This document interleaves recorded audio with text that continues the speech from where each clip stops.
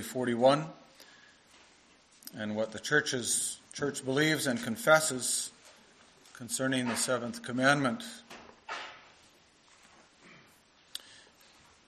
What does the seventh commandment teach us? That all unchastity is cursed by God. We must therefore detest it from the heart and live chaste and disciplined lives both within and outside of holy marriage. Does God in this commandment forbid nothing more than adultery and similar shameful sins?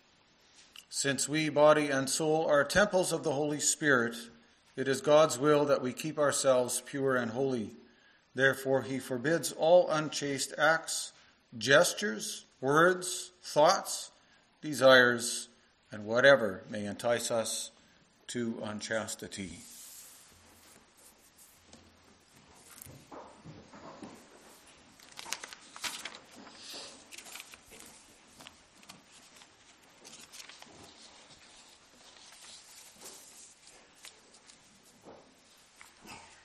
After the sermon, we will respond by singing from Psalm 51, stanzas 1 and 4. Psalm 51, 1 and 4 after the sermon. Brothers and sisters in the Lord Jesus Christ, and that, of course, includes you, boys and girls, who are members of God's covenant and congregation, you shall not commit adultery, the seventh commandment. If you narrow the focus of the commandment, it means you shall not break marriage. That's the narrowest focus of this commandment. A married person may not seek a relationship with someone other than their own spouse. Scripture, however, teaches that this commandment is much broader in scope. It not only warns us against adultery, but against unchastity, that is, against all impure actions and desires, even anything that leads to such things, as we confess in this Lord's Day. So it's clear this command addresses both the married and the unmarried, the old and the young, all those within or outside of holy marriage. Whether we're married or single, we are called to live chaste and disciplined lives. And that is because we already confessed Lord's Day 1. I belong with body and soul to my faithful Savior, Jesus Christ. That's where the depth of this commandment comes from. So I've summarized the sermon with the theme in the seventh commandment. God warns us against all unchastity. We'll consider the basis of this commandment, the meaning of this commandment, and what it means to live under this commandment. So when the Catechism says that we are temples of the Holy Spirit and we are to keep ourselves pure and holy, right, that is not something that the authors of the Catechism just dreamt of. We find those words echoed in, or an echo of what Paul writes in 1 Corinthians 6.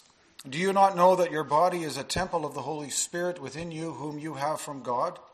You are not your own, for you were bought with a price. So glorify God with your body and in your body. So we are God's children. That means that we are temples of the Holy Spirit. Jesus told his disciples in John 14 that God will make his home with those who believe in him. And since our God is a holy God, we are called to be holy. That means we must ban all sin from body and soul. And for that purpose, congregation, we have to listen to God's word. Our confession here, the Catechism, is very practical, just as practical as Paul's letter to the Ephesians. Paul writes there that there should not even be a hint of sexual immorality among us, or any kind of impurity. And he warns against obscenity, foolish talk, coarse joking, which is out of place. In that same chapter, he warns against drunkenness, which leads to debauchery, which is a godless and immoral lifestyle. All of these things lead to unchastity, and God abhors all of them. And I'm sure that I don't have to really tell you that our sinful nature doesn't need much of a suggestion before we end up in one of these sins.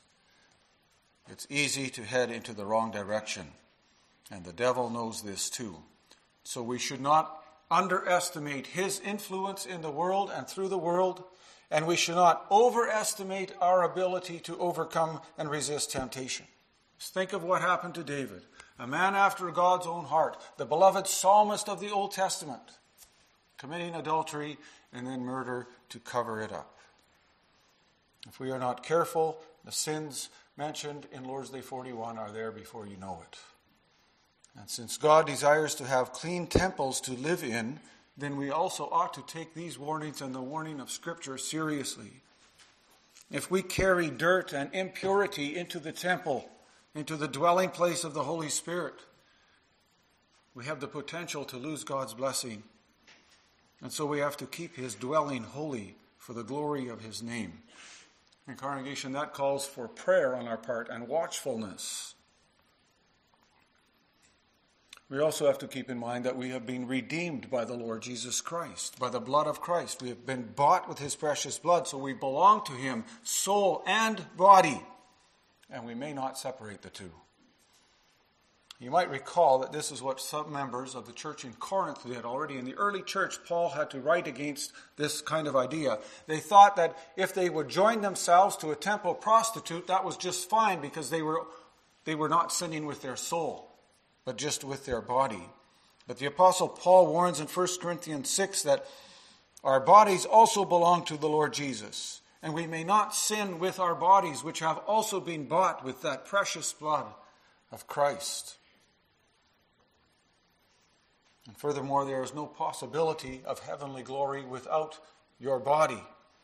The Bible teaches that there will be a resurrection and we will receive glorified bodies, but it's still us, it's still our body.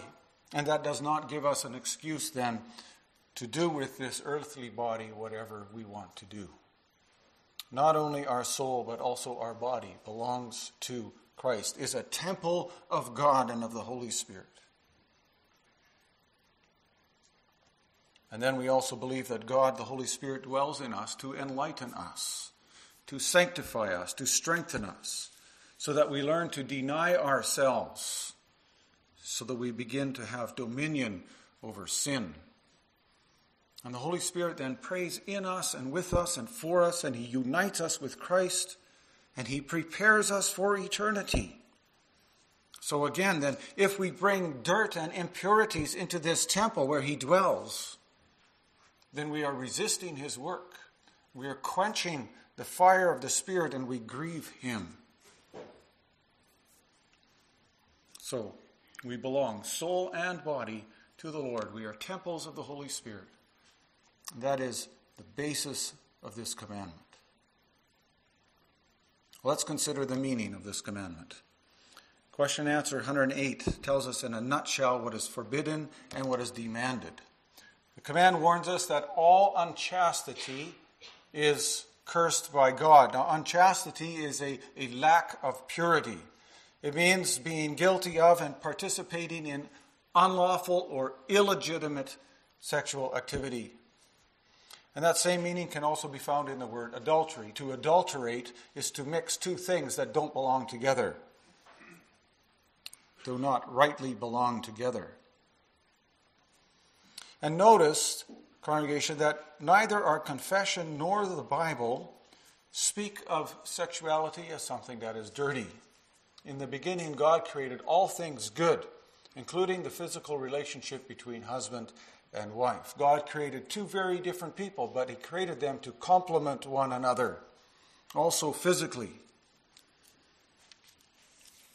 It's true, of course, that because of sin, many people have been profoundly hurt and scarred because of the abuse of this gift. And as a result, many people see it as something that is perverted, and they do not know or recognize the proper boundaries of human sexuality, but from the beginning it was not so. God created Adam and Eve to enjoy one another, and he made this good, and he instituted marriage as a holy institution. God himself officiated at the first wedding in the Bible when he brought the woman to Adam. And that's why God curses all lack of purity, all illegitimate sexual activity, and anything that leads to it.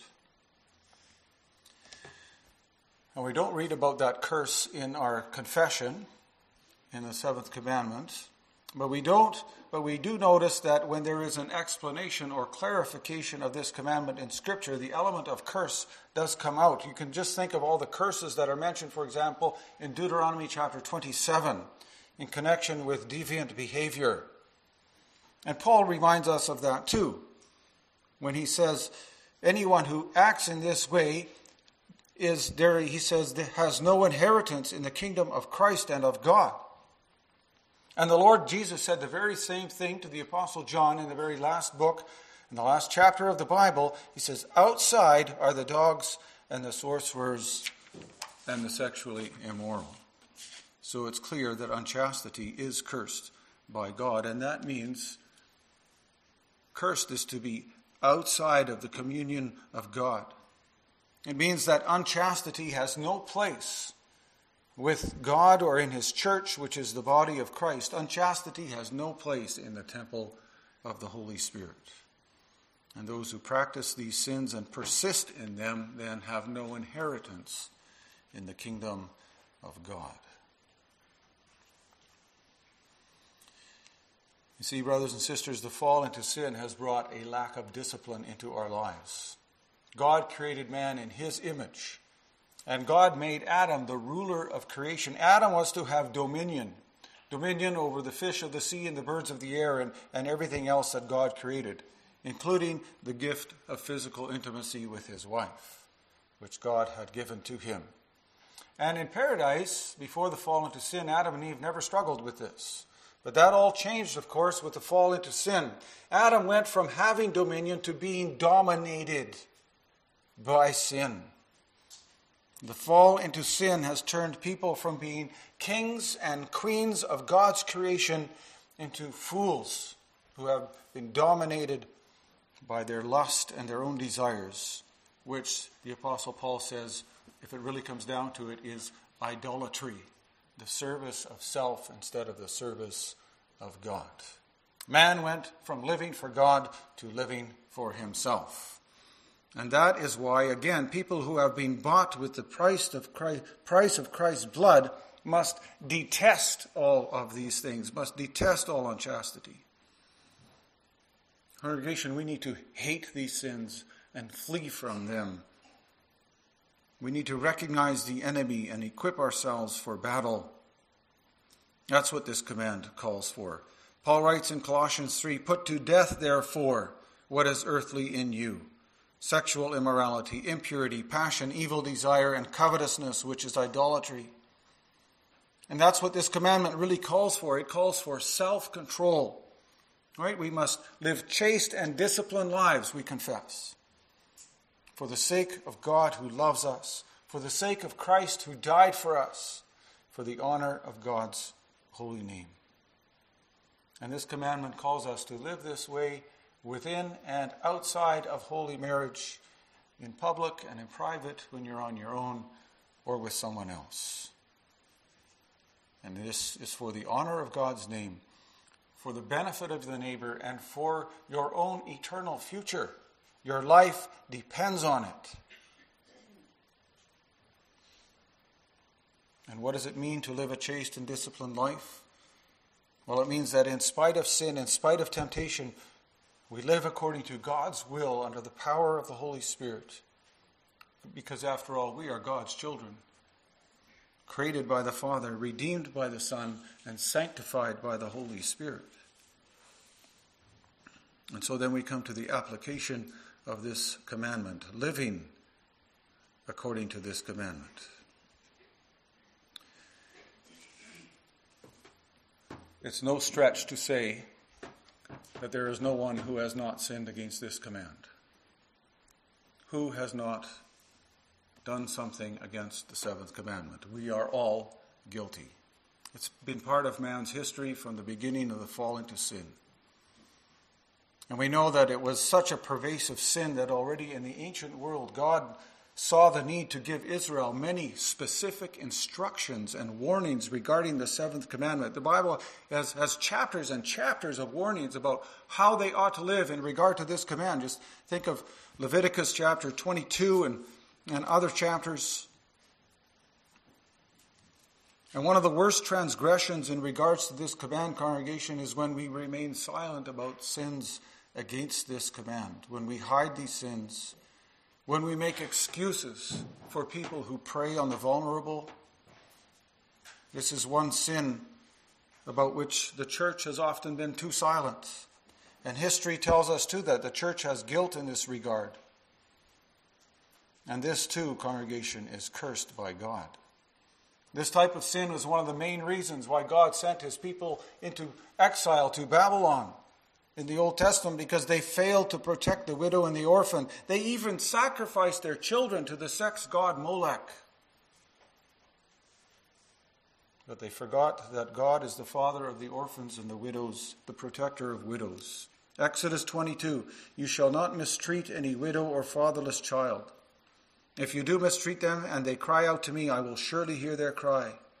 And my wrath will burn, and I will kill you with the sword, and your wives shall become widows, and your children fatherless. And that is exactly what happened to unfaithful Israel for their sins against this commandment.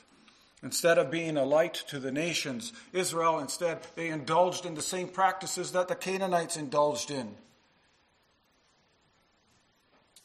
And if we jump ahead today, are things any different? Never before in the history of communication has so much obscene and indecent material been so easily and freely accessible to everyone. It's available to anyone who has a laptop, a tablet, or a phone.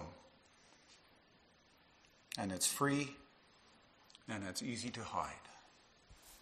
The pervasiveness of pornography in our society is absolutely staggering, brothers and sisters, and alarming. I'll just mention a few statistics.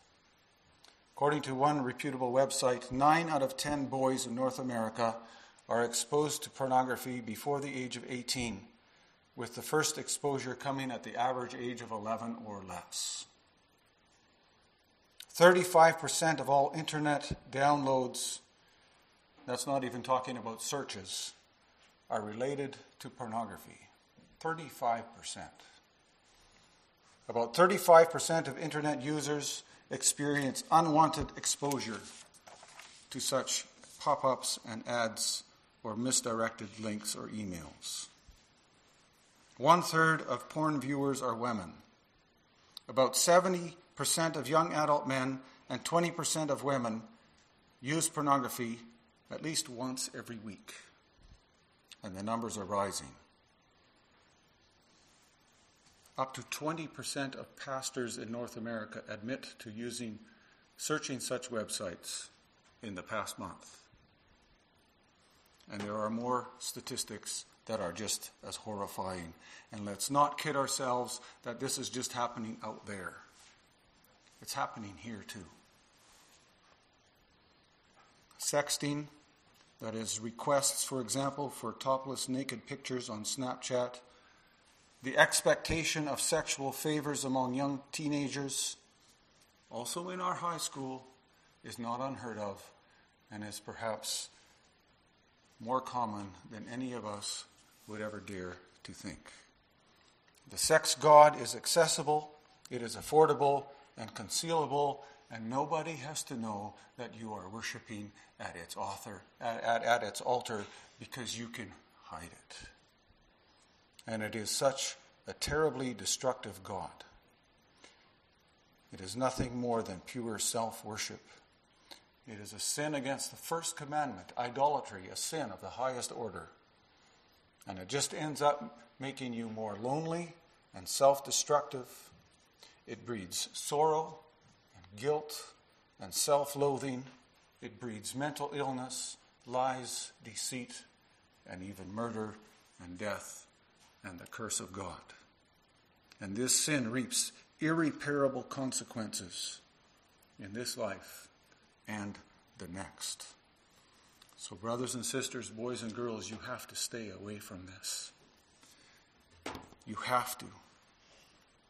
Just think of it this way. Every time you view some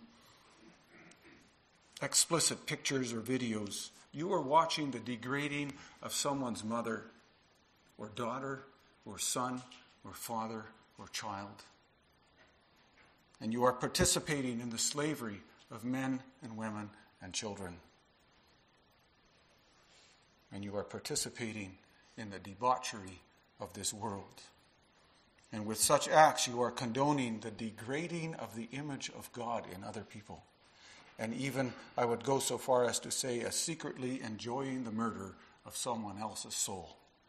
You are joining in the massacre that is being orchestrated by the ungodly. So brothers and sisters and parents and grandparents and office bearers in the church, we need to talk about these things, and we need to talk to our children about them, about the dangers of unchastity. And we need to teach them to adorn their lives with purity and holiness. And teach them why? Because they belong to Jesus Christ with soul and body. They have been bought at a price. And this is a warning for everyone. Not just for men and young boys, but also for the sisters in the congregation. Christ died naked on the cross. And that has implications for how we act and how we talk, and also how we dress. To wear inappropriately revealing clothing, or to wear as little as possible, is to show a lack of appreciation for what Christ did on the cross for you. Scripture says our beauty does not come from physical adornment and outward beauty, but that our adorning ought to be the hidden person of the heart, with the imperishable beauty of a gentle and quiet spirit, which in God's sight is very precious. Well, congregation, all this means that whoever thinks that he stands should be careful lest he fall. Sin can happen so easily. Sin against the seventh commandment happens so easily. Adultery can happen so easily. Nobody wakes up one morning and says, I'm going to commit adultery. We're good friends. We're good business associates. We get along so well. I respect her. I respect him. It doesn't just happen overnight. It comes often from people who have no intention of ever doing something like that, who think it couldn't possibly happen to them. But if we think this way, congregation, then we are not prepared to put hedges around ourselves and our marriages and around our children and our families. So the warnings need to be sounded against all of us, not only amongst the young, but also those of us who are older. Work out your own salvation with fear and trembling, the Apostle Paul writes. Practice the presence of God in your life and not the presence of impure thoughts. And remember that God knows your thoughts even before you know them or think them. That is an incredible thought, is it not? I trust most of you know the story of Joseph. Joseph was a slave in the house of Potiphar, and Potiphar was gone on a business trip, and Potiphar's wife said to him, come sleep with me. She enticed him to sin. And what did he say? He said, well, no, I don't think your husband will like that. No, he didn't say that. And neither did he say, well, I'm afraid we might get caught. No, he didn't say that either. He said, how could I do such a wicked thing and sin against the Lord? That's what he said. So it comes down to the fear of the Lord. Do we fear the Lord? Do you fear God? The Bible says that it's a dreadful thing to fall into the hands of the living God. Do we have a sense of His glory and His holiness and His majesty and His transcendence? And that this God makes us a dwelling place, a temple. All too often our thoughts of God are that He is one who is there to help us in trouble or fix our problems. If we have cancer or we lose a job or something like that. But do we fear the Lord more than we fear all these things? Because the fear of the Lord is a call to radical holiness. And do you wonder how we can learn more to fear the Lord? Maybe by memorizing His words. Psalm 119, how can a young man keep his way pure? By guarding it according to your word. And again, I have stored up your word in my heart that I might not sin against you. So what kind of stuff are you feeding your brain and your mind? What kind of thoughts and words are you storing up in your heart and in your mind? What kind of hedges are you building around your mind and around your home and around your relationships and around your family?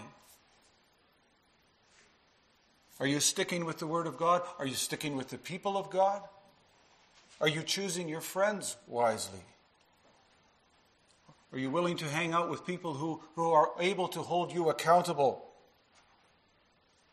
instead of hanging out with people who lead you into temptation? The wisdom of Proverbs tells you to stop putting yourself in a vulnerable position. Stop ignoring the warning lights. Don't be like that foolish young man that we read about in Proverbs chapter 6. What does the author of Proverbs say? He says, son, don't go down that road. Don't go there. Stay out of that neck of the woods. Leave her alone. Don't go near her house. Don't be a fool. Don't watch that movie. Don't put yourself in that position. Don't take your cell phone with you when you go to bed. Don't be a fool. Why would you be a fool? A fool lives as if there is no God. As if he cannot see you. As if God is not to be feared. That's the definition, biblical definition of a fool. And so the warning is, don't be a fool, because if you live like a fool, you might end up being a damned fool. And I use that word deliberately. Her house is the way to Sheol, going down to the chambers of death. That's not a reference to dying from a sexually transmitted disease. That's a reference to the eternal damnation of your soul. And in James chapter 1, the Holy Spirit puts it this way. But each person is tempted when he is lured and enticed by his own desire. Then desire, when it has conceived, gives birth to sin. And sin, when it is fully grown, brings forth death. That is where the road of the fool ends up. So if you are caught up in the world of pornography and sexual sin, then you need to talk to someone. And you need to get help. And I urge you to do that. Because that is not the narrow road that leads to life, but it is a broad road that leads to destruction. Don't let the enemy gain a foothold in your life and the life of the ones that you love. Don't do anything that would entice you to unchastity. And don't make excuses for yourself. One author put it this way, it's not the wind that determines the direction in which you sail, but it's the way that you set your sails that determines how you will catch the wind, and that determines the direction in which you sail. So if your eye causes you to sin, are you willing to pluck it out? If you're looking at the wrong stuff, are you willing to get rid of it? If your hand causes you to sin, are you willing to chop it off? If you're fondling what you're not supposed to be fondling, are you willing to stop and do what it takes to escape that sin? Well, how can we live as temples of the Holy Spirit in such an ungodly and sex-crazed world? And let's not think that this is an odd thing. The world that the Apostle Paul lived in was no different than ours. And it might seem like an overwhelming task, and even impossible one. Because we know as Christians that we are weak. We are all weak in ourselves. And we are also aware of the temptations that are out there and the ones that appeal to our nature. And we're also aware how often we have not kept ourselves pure. And then the thought of being a temple of the Holy Spirit might fill us with fear. The congregation, beloved congregation, that's not what it's meant to do. Being a temple of the Holy Spirit should teach you to look not to yourself and your own strength, but to the God who saves you. As a Spirit-filled Christian, we don't trust in ourselves, but we trust in Christ and the Spirit of Christ. We would never dare to say that the Holy Spirit is not strong enough to overcome this sin, would we? He is. And then remember that you were baptized with the Spirit of Christ. And remember God's promises in your baptism. He grants His grace and Holy Spirit to those who ask Him for it. And He will strengthen you by the power of His Spirit. But then you must also honestly confess your sins to Him. And ask Him to forgive you for the sake of Christ's sacrifice. And He will, because He is a God who has compassion. He loves to forgive. Right? Remember what we quoted after the Lord's Supper this morning from Psalm 103. He will put your sins as far away as the east is from the west. Christ truly redeems us, also from sins against the seventh commandment.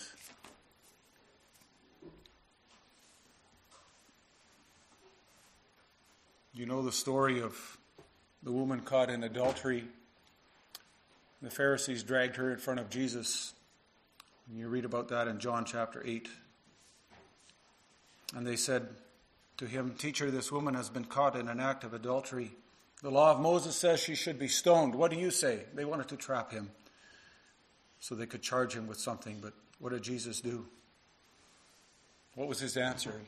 "Let him who is without sin cast the first stone." Well, if we were there, we would do what they did. They started walking away, beginning with the oldest to the youngest until they were all gone. Well, given the statistics and given the reality in which we live and our own sorry history in this regard, I know that there are many people, perhaps some of you listen here right now, who think that you are beyond forgiveness. Some people have the notion that by sinning against this commandment in a very terrible way, they have committed an unforgivable sin. Sometimes people think that they have sinned themselves out of the love of God. But Scripture says that if you truly repent, and if you sincerely realize the enormity of your sin and you throw yourself upon the grace and mercy of God, there is forgiveness.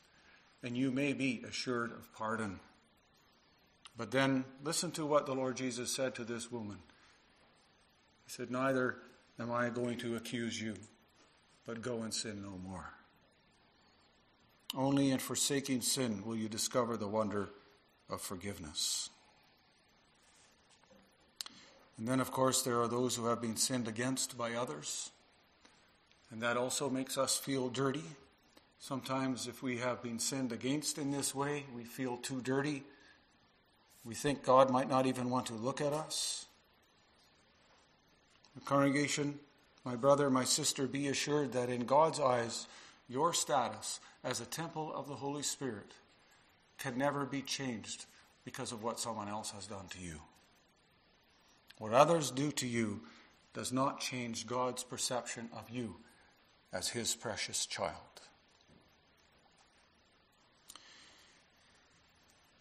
There has been much failure also in our lives when it comes to the seventh commandment.